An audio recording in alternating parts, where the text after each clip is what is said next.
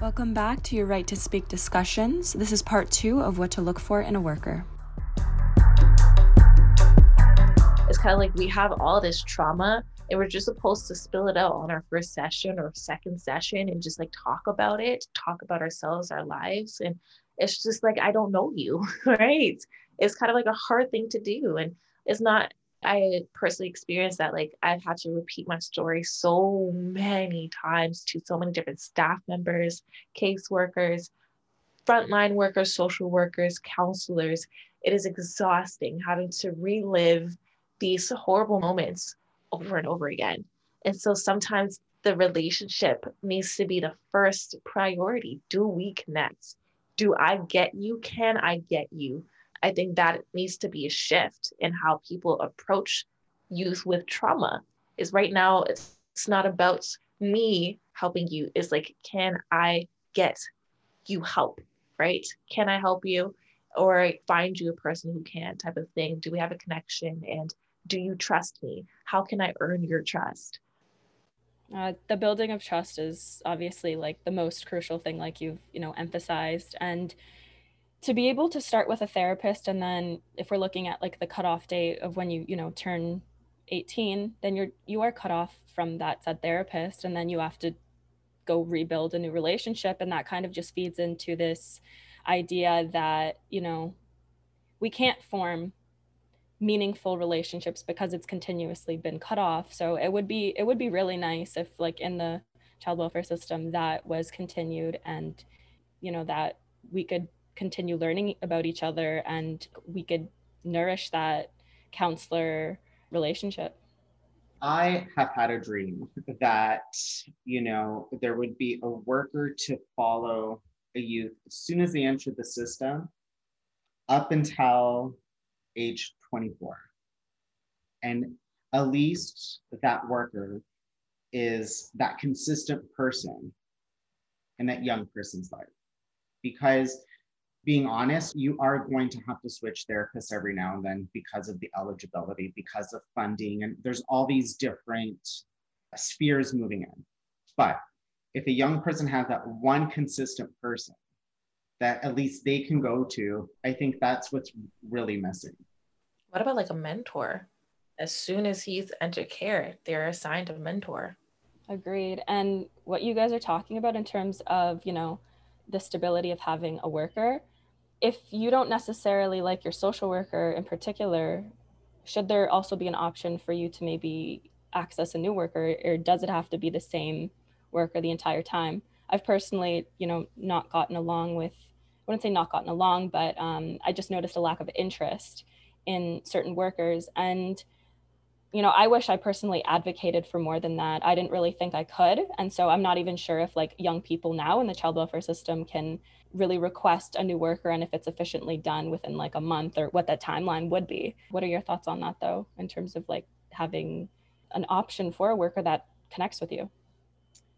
Well, I mean, I'm in favor of that too, right? It's about the young person's needs and their level of comfort. Early on, I remember working with someone who didn't like their CAS worker and they wanted to switch and they were having difficulty switching. So I was like, okay, let me call the boss. You don't like them? What's the big deal? What, in the grand scheme of things, what's the big deal? That's the ego of the worker coming into play. If the youth tells me to F off or all this stuff, listen, it honestly hurts me a little bit, but it's not about me. It's about the youth. And I remember Irwin saying this, everything should be revolving around the youth. Mm-hmm. And that is what people are missing. There was one thing that like I wanted to ask, and like that was around like mental health, because I know that you talked about sometimes it's hard for like the youth to be able to form those trusts and those bonds and that relationship, because they're probably dealing with so much. And right now there's very limited training when it comes to more severe kind of mental health issues, especially for those who like live in poverty, live in shelters and stuff like that. What is there for youth suffering with severe mental illnesses? Like, I truly want to know, because right now some of the processes that they could be put into like group homes, they could be put into transitional homes, but if they're too much for these transitional homes, they'll go to shelters. And sometimes if they're too much for shelters, they have no place to go and they get no help. Right. So this is, and I've said this at work a whole bunch of times, discharge, I don't believe in it. I only believe in discharge if it is a last resort, if we have tried everything possible to work with the youth, or if it's a safety concern. I mean, if you're punching holes in the walls or you're doing whatever to stop other, youth in the space, then I got to think about everyone else. But that's one of the reasons why I don't believe in discharge, because we are housing for youth, particularly in the shelter system. There aren't supports out there. I mean, the biggest gap in the system right now is transitional age youth, 19 to 24. There are so many gaps in the services, because right now, unless you find the right program, you're going to go from a youth service to the adult system, which is completely different. And it's completely different on how you get treated. Did I answer your question? I hope I did. Particular reason why I mentioned it, because I've personally seen so often just how quickly some youth would be discharged because they just don't know how to handle their situation. They don't know how to handle youth dealing with trauma, right? And we don't have the tools to deal with it ourselves. It just becomes like this really rapid cycle of like seeing so many good quality kids just being left with nothing, or entering maybe just bad or like not in a good place because of a crisis or a tragedy of some sort, and then entering the system, being conditioned to adapt to the chaos, and then left with nothing, left feeling so much more broken and empty and lost. And it killed me. It killed me to see that happen so frequently. And I don't know what to do about it. Young people just going through child welfare, I personally think like when you're in a foster home or group home, it really does set you up to be in the shelter system. I've known multiple people that have, graduated from care, whatever you want to call it, and that's their resort. And even with my worker, speaking to my last worker that I've had in care, the way they described going into the shelter system for me was like a normal thing. Like they've done it previously to other people. And it's like, it really discourages a young person's sense of worthiness when you're saying, like, when you don't mention school for one, and then when you're saying, like, this is an option, like you can go here, you're essentially not good enough for anything else, but we'll start you off here, maybe you can work your way up and actually get your own place. It's built that way, it seems like. Like in the shelter system, at least the ones in the city of Toronto have to take a housing first approach, and saying that every person in the system has a right to housing, no matter mental health, no matter where they are, they have a right to housing. I think that needs to be implemented in the child welfare system, because, and it's difficult because as soon as a youth comes into care, really what should be happening is applying for rent geared to income. But with that being said, a youth is just coming into care. So how am I going to have a conversation with the youth and say, okay, I'm here to support you, but we're going to get you on a housing list too at the same time. Like it's kind of a dance. You need employment. You cannot find housing without an employment letter, right? Landlords need that. I remember working with one of my past youth who came from care into the transition program. And because they were dealing with mental health, for the 2 years they were living in the program, had not found employment. Now they were still able to find housing because they were getting, I think it's visa from CAS. So they had some money coming in. There's a point for me as a worker, there's a reason to my madness too. And although I know sometimes youth may not be ready to do certain things, some things have to happen. So society doesn't kick you in the butt. Of course. Like, it doesn't have to be the first conversation about like when a youth is introduced into the welfare system, but it could be at like the first 3 months or 6 months plan of care, and say that we want to look into like these options for your safety and stuff.